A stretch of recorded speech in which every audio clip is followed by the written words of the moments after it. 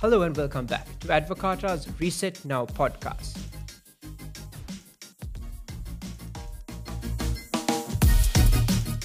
My name is Avishka, your host for today, and I have with me Rohan Masakorala, our guest speaker. Rohan has 30 years of experience in exports, shipping, logistic, ports, warehousing, and supply chain management, with administrative and operational experience in the public and private sector in Sri Lanka, Singapore, and Australia. He is the owner of Shippers Academy International and the honorary CEO of Shippers Academy Colombo as well. He also acts as the Director General, Sri Lanka Association of Manufacturers and Exporters of Rubber Products. In the past, he has served as a board member for numerous government institutions such as the Sri Lanka Ports Authority, Ceylon Shipping Corporation, Central Freight Bureau, as well as acted in an advisory capacity to ministers and ministries. It's a pleasure to have him on our podcast today. Rohan, thank you for joining us. Thank you, Avishka. Thank you. Nice to be here. So, before we kind of get into the details, could you perhaps give us a bit of an overview of what Sri Lanka's shipping industry looks like? Yeah, Sri Lanka's shipping industry has been evolving since 1977, but very slowly, I would say. We are still what we call a transshipment port in the region. We failed to achieve a status of a maritime or a logistics hub over a 40-year period, although the economy was open. But it is playing a leading role in South Asia as the number one transshipment port, and it is also globally ranked number 22, 23 annually among container ports for transshipment. So it has a reputation of the best connectivity port in South Asia, and it has the deepest draft terminals in South Asia. So it has built a reputation as a transshipment hub. But beyond that, the port sector have been properly not managed, I would say, to go into the next level. So our authorities, politicians have been always only being happy about talking about the transshipment numbers, which is a vulnerable business. It can go to another competitor. It's like tourism. I mean, tourism can move suddenly due to various reasons. So being alone as a transshipment hub is sometimes a threat. We need to expand our tentacles beyond the transshipment model. So Sri Lanka, since liberalizing the economy, I would say partially liberalized the economy in the 1970s. The partial shipping liberalization came in the 1990s, 89, 90. And since then, it has been kind of a stagnant and a partial growth and partial infrastructure development.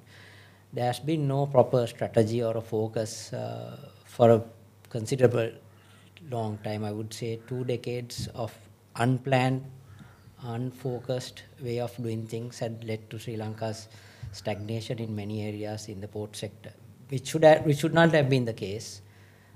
We had a lot of potential. I think everybody has got into a mindset of talking of a location, but converting the location into a real business model, like our main, if you look at east of us is Singapore and west of us is Jebel Ali, which came into the fray much later than us in terms of growth. And there are a number of other ports that have grown around us, so we are now facing competition. So Colombo has had a lot of weaknesses and not yielded its true potential. Thank you for that. So just to follow up a bit on what you talk about transshipping and kind of the competition, my understanding is a lot of the transshipments we do are to India. But now recently, India too has been kind of moving in to develop these ports. So when we face this kind of competition, what exactly, one, do we need to kind of leap forward and stay ahead of the pack? And two, also, you said we need to move beyond this transshipment. What kind of needs to be done to unlock that potential? Okay, so let me put it like this. We have actually not even catered to the demand. For example, our terminals are 8 years behind schedule for the growth that was around the region. So when capacity is not built on time, what happens to that business? It goes into other ports. our competitors are always looking at getting the same business. So Sri Lanka has lost capacity, I would say, from actually 2005 onwards. Even when the South Port came into operation in 2013, we were about 5 to 6 years behind. Today, we are definitely 6 to 8 years behind of what we should have been. So we have got stuck with 2 deep terminals, not operative yet. Adani came in later, but East Terminal, which was supposed to start operations by 2020, after 5 years delay, is now seems to be coming into operation, probably fully operational by 25, 26, which is going to be a huge opportunity cost for us. Because what happens is our ports are clients for international shipping lines. Now, as I said, we are only known to be container port, but there are bulk carriers, vehicle carriers, various gas carriers, multiple areas in the shipping industry which we are not even properly touched. So we have 2 other ports, that is Trincomalee, which handles less than 4% of the total tonnage of Sri Lanka. Hambantota is operational, but it has not gone into potential after 11 years. Although the Chinese have come in, there is still the growth of RoRo, that is vehicle operations, and they are trying to build it into bulk port and also a container port in the future. So yet to perform for what its potential was, because it was opened in somewhere in 2011, right? So now 10, 12 years gone. It has not yielded what it was supposed to be. Colombo port is behind its terminal. So as you said, our country's main catchment area, we call it India and Bangladesh. And 80% of India's and Bangladesh cargo, we get to Colombo not from India's west coast, but we get it from India's east coast and Bangladesh. That comprises about 85 to 90% of the transshipment volume. Now that also has been dropping because competitors they are out there doing various things to grab the business. Of course, Singapore is expanding into a massive port of 65 million container port. Currently, within Singapore, they handle about close to 38 million containers annually.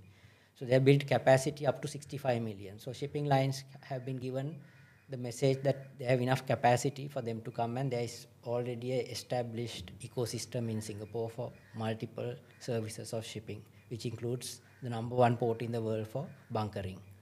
Then we have 2 ports in Malaysia for transshipment competing with us. And then we have on the other side, Dubai. UAE has number of ports, Abu Dhabi and Dubai also. And also in Salalah, Oman, a port was built because of the lateness of Sri Lanka to get into private-public partnerships. So that port is also competing. And then, of course, India's east coast, that is led by Jawaharlal Nehru Port in Mumbai. It's growing, and there is also transshipment potential there. And India is trying to build other transshipment ports also at the moment. So all this together has given a lot of challenges to Sri Lanka. And in fact, 2022 Sri Lankan port of Colombo has been one of the worst performing transshipment ports compared to others in the region due to multiple reasons, including capacity issues. Other one is policy issues. Okay, so I think the picture you painted really shows that one, we have been underperforming, though we always talk of turning Sri Lanka into this maritime and logistics kind of hub, though we are geographically well positioned, and also the competition is now gaining. So what would you say are some of the reforms that we need to kind of get started on to be able to keep up with this in the first place, and then to actually reach potential? Yeah, so I would call it there are 2 things to be done. What is called the hardware reforms and the software reforms, if you put it in IT terms. The infrastructure, okay, we are short of deep draft terminals. As I said, we have 5 to 8 years actually short of capacity. So we have not given the signals to international ship owners that Colombo is ready for their vessels, the larger vessels that are being built. Close to 20% of the global fleet is now becoming extra large ships. Now, only few ports can handle those. So Colombo was only one in South Asia, but now the other countries are also looking at deep draft ports. So India is planning to build a port in Andaman Islands. Has been announced a $5 billion investment. Singapore has already enough capacity. UAE has expanded. Salalah is there. Saudi Arabia is building a port. I'm talking about the Indian Ocean major hubs. Whereas Colombo also has that 17-meter, 18-meter draft, up to 21-meter it can bring in ships. But we have only 3 berths, which has been completed in 2013, and that is chock-a-block. So if a shipping line, 5 shipping lines want to come today, they have to wait outer harbour to get a slot, which they are not going to waste money, because every hour costs about $20,000 for a ship. So we have not provided the necessary capacity and the infrastructure. So we need to invest. And for investment, the government has tried to do its own business and failed. And it has closed doors for certain investments. We know the East Container Terminal. Now, after that debacle of East Container Terminal, they went and gave Adani the West Container Terminal, and that will take another good 2 to 3 years to come even to operate. So Colombo is going to lose volume over the next 2 to 3 years. And at the same time, the parallel countries are having a lot of competition being built up, infrastructure. And Sri Lanka is, of course, also has a protectionist laws. So foreign ship owners can't have their own office here. They have been barred by giving protection from the government on agency businesses. So if a foreign company wants to have 51% of their own office, they have been shot down with the regulation, which none of our competitor hub ports have. Not even competitor hub ports, even India has fully opened up for foreign ship owners. Bangladesh now is opening up. Even Pakistan is giving foreign ship owners. So in South Asia, we are talking of a maritime hub without the owners. You can't convert any industry, whether it is tourism, banking, financial sector. You need to have the foreign companies' presence here, foreign brands' presence here. Now, nobody will see the international brands presence in shipping lines here. You will only see the local agents' brands, who are having multiple agencies of those ship owners. Right? Some of them are probably illegal to do it under federal maritime law, because same companies holding agencies of competing shipping lines in the world, and their board of directors here can see the customers, everything. So there is a problem of kind of oligopolistic industry also within the agency business. So that is one of the legal barriers.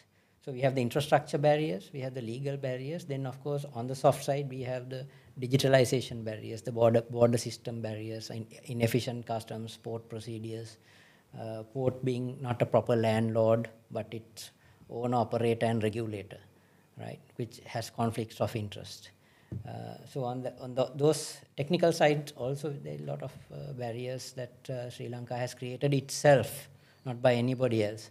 Otherwise, foreign shipping lines are willing to come to Sri Lanka. They are willing to invest in Sri Lanka, provided we open up the system like any other country like Singapore or UAE.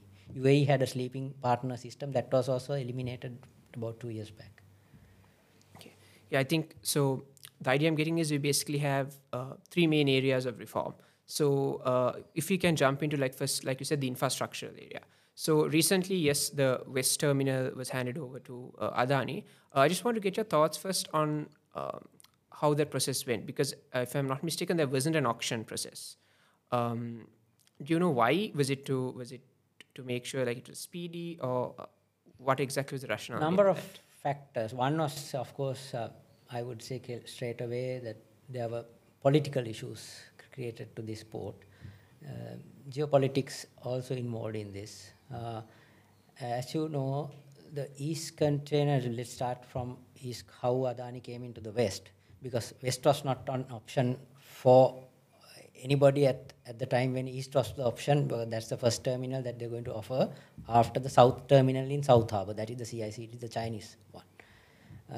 So when the East Terminal was actually offered in 2016, they called for bids. And there were a number of parties with international shipping companies, terminal operators, conglomerates of Sri Lanka getting together and bidding. And there was cabinet committees set up to open up those bids. There are about 4 or 5 bids. But in 2018, due to domestic political pressures, the then President Sirisena completely put a U-turn and abandoned that whole process of calling for tenders and opening up the process for free bidding.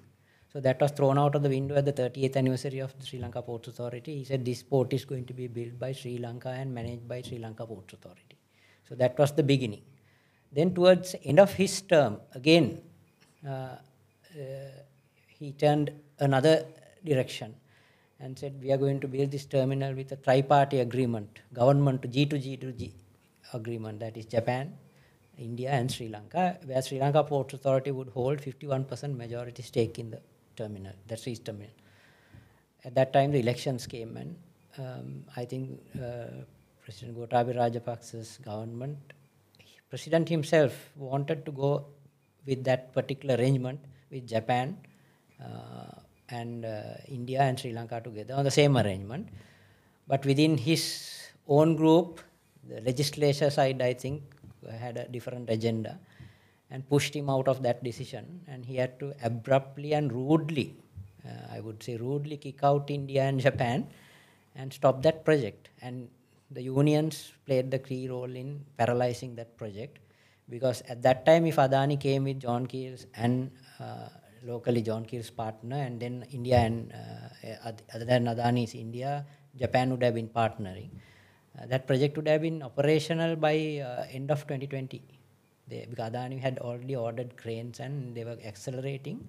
So the total terminal would have been operational by end of 2020.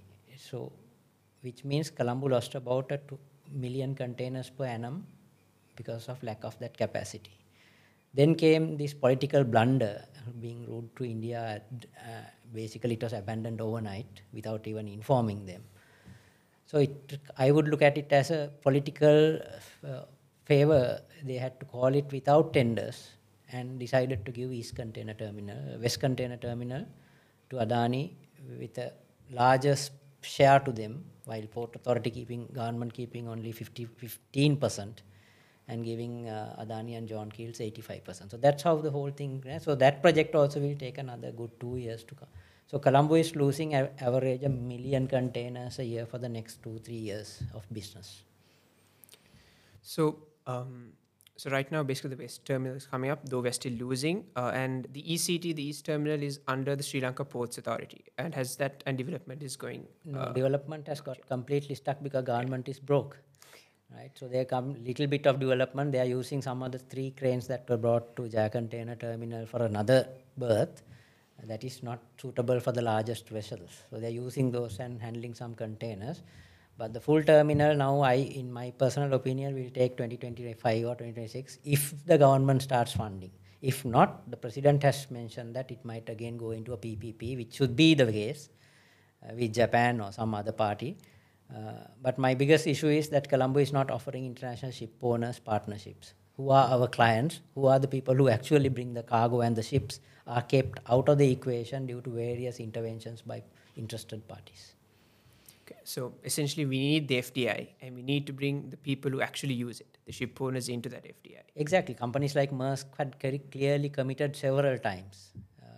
Not only Maersk, even Japanese companies, others. But we have kept them out. So they have $800 million, $700 million investments. We just kept them out. And they were the richest in the last 3 years. They were making a lot of money and they had a lot of extra cash. Not only for terminal building, but they are willing to even come into Sri Lanka for backward integration into total logistics solutions. But again, the law prohibits them holding a 51% office of their own because of the local environment is protectionist. So outside Colombo, for example, Hambantota, I think recently they've been talking about converting, even improve the Galle port for tourism. Then you have the Olduville. Are there any other ports that we can look at? Like you said, Trincomalee, that investments can come in to increase our capacity? Yeah, the thing is, we should not be trying to develop all ports, and we have to have a focus of developing. We have to have a master strategy. Olduville is a political port. It was built in 1990s when Colombo should have been developed, and today it cannot be used for any major vessels because there what is called siltation. It fills by sand. There was no proper studies done before it was totally a political project. Hambantota was also kind of without no business plan, no feasibility done. So it was also done on a, I would say, rather political interest. And then, we all know what happened to it, and now it is managed by China. So China itself is holding it for a 99-year period. So for them, they can afford to hold it even at losses. Shipping industry doesn't want so many ports in the same island. Now, Trincomalee also has been talked about as an industrial port, but we have to get feasibilities done. We have to get our numbers right. We have to get international partners right. Same with Galle. They have been talking about yacht marinas for tourism and all that. There has been a lot of talk. Nothing really concrete has taken off, and there is no FDIs coming in at the moment, seriously. And they have also developing with some Indian aid, small port development in KKS. For that is a very small, not international trade, I would say, but between India and Sri Lanka, there might be some business development. In the north, like the airport in KKS, it might have some small arrangement. But for global shipping, like to be a Singapore or a Dubai or a Felixstowe or a Rotterdam, you need to focus on a couple of ports that would give you the full maritime activities and freedom for foreign ship owners to come and operate. If that environment is not created, Sri Lanka can be talking for another 20 years as it has been talking for the last 20 years. I think the underlying theme is this problem of protectionism, essentially. And before we shift to the second point you raised about why how shipping lines can't come in, shipping basically agencies are protected in this, and freight forwarding, exactly what is the role these shipping agents play in the process? Yeah, so an agent is a agent of a business owner, right? Whether it is you are bringing in any product, whether you are bringing a television, Sony, if you are an agent of Sony, you are the agent of Sony, right? You act according to the interest of the principal. So the actual partners of the port of any port is the ship owners who are not present in Sri Lanka. Now, if you go to Singapore, all the ship owners are there. If you go to UAE, all the ship owners are there because they are the decision makers, they are the policy makers, they are the people who own the money and the plan, right? Not anybody else. A third party cannot take their business and decide on investments, right? So in Sri Lanka, we lack that party. Then the second party that deals with actually the port is its customers. That is the exporters, importers, and the transshipment customers of India or exporters, importers of India or Bangladesh or the region. Those are the key parties that actually the Ports Authority deals with, technically. There are a lot of middlemen who are servicing them, right? We all take, as exporters, we take services of service providers, which are a necessary component in the supply chain. But that doesn't mean that they are the policy makers. Unfortunately, in Sri Lanka, a lot of ministers, except for people like Lalitha Tulathmudali or late Lalitha Tulathmudali or Ronnie Dimel, others don't see that reality. They think these agents are the core business of the activity of the port. They are the middlemen. So they are sitting between exporters, importers, and the ship owners, and they provide a service and earn commissions. Now, that is what is the model of whether it's a freight forwarding company or a shipping agency company. So they tell what the ship owner wants, they do. On behalf of the ship owner, they will arrange the documentation to operational parts in the port and all that. But they take a commission out of everything. Even transshipment, they take a commission. They really don't do anything. Today, technology is there. You don't need office to run transshipment. You just need the facility. So that makes the ship owners are not part of the business ownership. I mean, any company, when you run, 51% is the ownership of that, even agency business. 51%, if the foreign company has it, they have the right in the board to take decisions and control the costs, right? So in Sri Lanka, that is not allowed. So if you take other industries, whether it is banking, insurance, tourism, those areas are all opened up for foreign companies to come and have their own brands. That's how we have the Hilton brand, the Shangri-La brand, all they are own. So investment based, of course. So you can convert those investments into different models. So Sri Lanka has this backward laws which doesn't entice actually the business owners to come and invest here.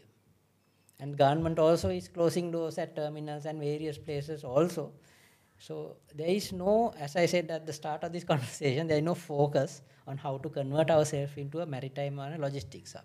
Interestingly, the logistics industry of Sri Lanka is calling for liberalization. At the AGM also said, still the government is not opening up. Because there are other interests from within outside the logistics industry realizes that if you open up the logistics industry, then the next step will be the shipping industry. So they are blocking even the logistics industry opening up by lobbying with the politicians. While the industry association says, please open it up for foreign investors. That is because of the success story of short-time liberalization of Expo Lanka Group. Okay. So I think that's some really good points you raised in terms of the need to liberalize and also the forces against it. But when we talk about this liberalization, what would be, to put this into context, essentially, some of the gains we face, and then on the other side, what would be some of the losses, at least, that are claimed to happen if we do move to make the reforms for liberalization? Yeah, so there are many claims which have been published in the reason that if you liberalize, this will happen. What I don't think we have to reinvent the wheel. We just look at Singapore. We just look at Dubai. We look at India, which is 100% liberalized, right? Even Pakistan, UK, United States, Rotterdam, you name it, China. All China's requirement to liberalize is 1 vessel call per month from a shipping line, right? That is the rule they have put. But they see when a ship comes, that is a foreign direct investment to the country. It's just not cargo. It brings in many other factors to investment or money into the system. So they look at China's liberalization requirement is, if I'm a shipping line, I have to bring 1 vessel per month. You can have your own office, right? So we don't have to invent the wheel. None of those things, negative things that has been spoken around by our protectionists have happened in those countries. In fact, those countries have gone zillions of miles away from us and developed into developed maritime nations, right? Their turnovers are, the Jebel Ali Freeport turnover is 100 billion United States dollars for a year. The Freeport alone. So all foreign companies, right? So Sri Lanka's economy is now reaching down to about 72 billion or 75 billion dollars, right? One Jebel Ali free zone brings in. So those countries, the shipping and logistics sector brings in around 14 to 20% of GDP into the economy share. Sri Lanka is less than 2%. That is also coming out of the terminals. The only terminals that have been privatized, bringing in that turnover, whereas the government terminals are not performing well. So both CICT and SAGT are doing well. So some people mix up saying that shipping is liberalized because the terminals are liberalized. Terminal business is completely something else, right? Shipping is ship owners' business. Ship owners are prohibited in this country to have their own office with 51%. How can you expect the port city to have ship owners if they are bringing their financial arms to Sri Lanka, having a minority share? Who is the fool who is going to do that? Yeah, I think we've touched quite a bit on how important it is to remove the barriers, to go past that and liberalize that particular industry. On the other point you're talking, the software aspect almost, you mentioned the port, the Sri Lanka Port Authority's role. So my understanding is, once again, that here they play multiple roles. They are owner, operator, and even regulator to an extent. Yes. And in addition to that, they have shares in their competitors. Correct. So how does this affect their environment there? And kind of what changes do we need to make sure that that environment, one, is competitive and that it performs efficiently? Yeah, so I mean, we see all the politicians nowadays after this economic debacle talking about government should not be in business. Simple as that. Adapt it to the Port Authority because it's already in the national export strategy which the government of the current president, who was Prime Minister, brought in this strategy document for the national export strategy, which has a vertical on logistics, how to become a logistics hub. That has very clearly instructed the Ports Authority get out of doing business and become a true landlord and operate as a landlord operator and live from rent and business activities and taxes to the public of Sri Lanka rather than taking public money out and investing in loss-making institutions or inefficient investment. The sad part is that when some like Port Authority is making a profit. So when you are making a profit, nobody looks at it. They think, you are doing super well. Actually, the profitability should be 10 times higher. So that inefficiency is still there. There is the weaknesses, the leakages out of the system. The Port Authority doesn't have annual report as far as I know after 2019 or 18. Right? It doesn't has published no annual report either. So in that context, even if you are a profitable public institution, you know it's not running at optimization. It's running because of there is a business. right? Continuous business, and you're getting dividends out of 2 private terminals. So your coffers are being fulfilled in one account. Even the business units are not separated out. It's one account that SLPA has. Right? So everything goes down one drain, and that drain leaks out everything. So we've been telling this to government to make it absolutely a PPP model. It can be multiple models we can design, but it has to be a port authority itself has to be a landlord. Okay, so then kind of how would the structure be? The Port Authority moves to be a landlord, then its stakes in the terminals, do they get removed? Do we need another kind of the ministry to step in for oversight? How does the all those aspects work? So we have already given the model also, because we don't have to reinvent the model. No, Singapore did it. Singapore has called Maritime MPA, Maritime Port Authority is the government body, that is the landlord. Then you have what's called PSA. They have created another company called Port of Singapore Authority. PSA goes into contracts with terminals, but MPA is the independent regulator. He has no business in the Port Authority. So we have told, don't reinvent the wheel, it's available. Just take it and adopt it. The existing, there are existing contracts with Adani, and so SLPM will have to be reworked to be like a PSA, investment arm of the MPA. So they have this, Singapore has also the Temasek model. In fact, in 2015, the current president's government, the president's first page talks about Sri Lanka following the Temasek model. So we are always talking Singapore model, this model, but nothing works out. End of the day, we are wasting a lot of energy and time on our personal time to do for me, it's 25 years we've been talking about these things. In 1997, when I took over the Shippers Council, 1999, as chairman, I said one day we might have to transship our boxes out of a third port if we don't do the right reforms at the right time. And I am seeing that happening slowly, which is worrying, because of the competition going around is so high. I mean, I didn't expect 2022 Sri Lanka to be the worst performing Indian Ocean transshipment hub. Of course, we had a domestic import barrier, but provisional numbers tell me that our transshipment drop was about 4%, whereas Singapore held its status at 0.7% drop. India, same level, didn't drop. Bangladesh grew. Jawaharlal Nehru grew by 5.8%. Dubai grew by something like 5 point something. Salalah grew by some 5 point something. So if you look at the trade level, trade pattern, our catchment area has grown, but we have gone down. Why? Number of shipping lines calling Colombo, their routines have reduced. Capacity issues, policy issues, political issues, economic issues has led the port also to be a victim of it. So there is a danger that we will lose our competitiveness further if we don't do the reforms very fast. Thanks a lot, Rohan. I think you've given us a really good idea why it's so important, despite all this talk, that we need to take kind of immediate action, and the three main areas that we can focus on reforms. So before we kind of wrap up, I just want to know if from all of these you could implement one reform almost overnight, what would that be?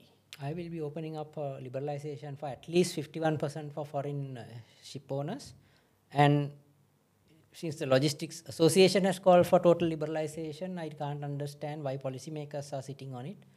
Get the logistics guys opened up, because that is backward integration, right? That is warehouses, storage, trucking, you name it, e-commerce, all those happens with global multinationals like Amazons and all these guys, top operators, DHL, setting up big operations. Location gives that possibility to connect air, sea, hub, all those things to be done. At least get the logistics sector first liberalized and give the ship owners 51%. I'm not taking that, open the door for them for nothing. They have to come to certain criteria. For example, Maersk Line already brings 500,000 or 1 million containers a year to the port of Colombo. Now, isn't that the customer of Sri Lanka? If a guy is bringing 1 million transshipment containers, or 500,000 containers for that matter, if that guy cannot open his own office in Sri Lanka, something completely wrong with Sri Lankan policymakers. You can't expect them to bring $50 million and put it in a bank account, right? Unless the government gives you projects, right? That also they are willing to do that, right? They will do that. But to indirectly lock them out, the local agents are telling the government to ask them to bring straight away $50 million, $100 million. They can buy 5 ships with that. They won't do that overnight. When you liberalize, it's a gradual process. We call generally a locked economy. When you open it up, you call it the golf stick effect. There might be a slide downwards and then it starts picking up. So these have been done in Singapore, these have been done in Dubai. It has been proven beyond doubt that foreign investors come when there is freedom to do business. Sri Lanka, you know the indexes, I know the indexes, freedom to do business index, we are somewhere in hundreds. Right? So shipping is one area that has been completely kind of locked out in the key area where the foreign officers are not here. So we need to get those two done. Of course, I am not saying parallelly we have to do the customs, border protection reforms, technological reforms. That also if we can get international PPPs to come and invest in technology and all that. And also on the terminal side, we need to get ship owners, others to come and open up terminals, give them proposals to open up Trincomalee. It's just that opening up and government telling we are having these 100 projects. Come and invest. For example, before I close, I'll tell you, Dubai DP World is putting $3 billion into India to develop the logistics sector. $3 billion, it's official. Where is the money for all the hub and the location? Why isn't DP World coming to Sri Lanka? Somebody should question. If we are the hub, if we are the location, better than India, why should they put $3 billion, put 500 million to Sri Lanka? They are not. You must ask them why. Thank you very much, Rohan. I think you've given a really good insight into the shipping industry, its current status, and why reforms are really important in this. And thank you, everyone, for listening into this episode of the Reset Now podcast. Hope to see you on the next one. Thank you. You can listen to this podcast on Anchor, Stitcher, Apple Podcasts, Google Podcasts, and Spotify. And remember to follow us on all our social media platforms for more exciting content. If you enjoyed this episode, remember to like, comment, and subscribe. See you in the next episode.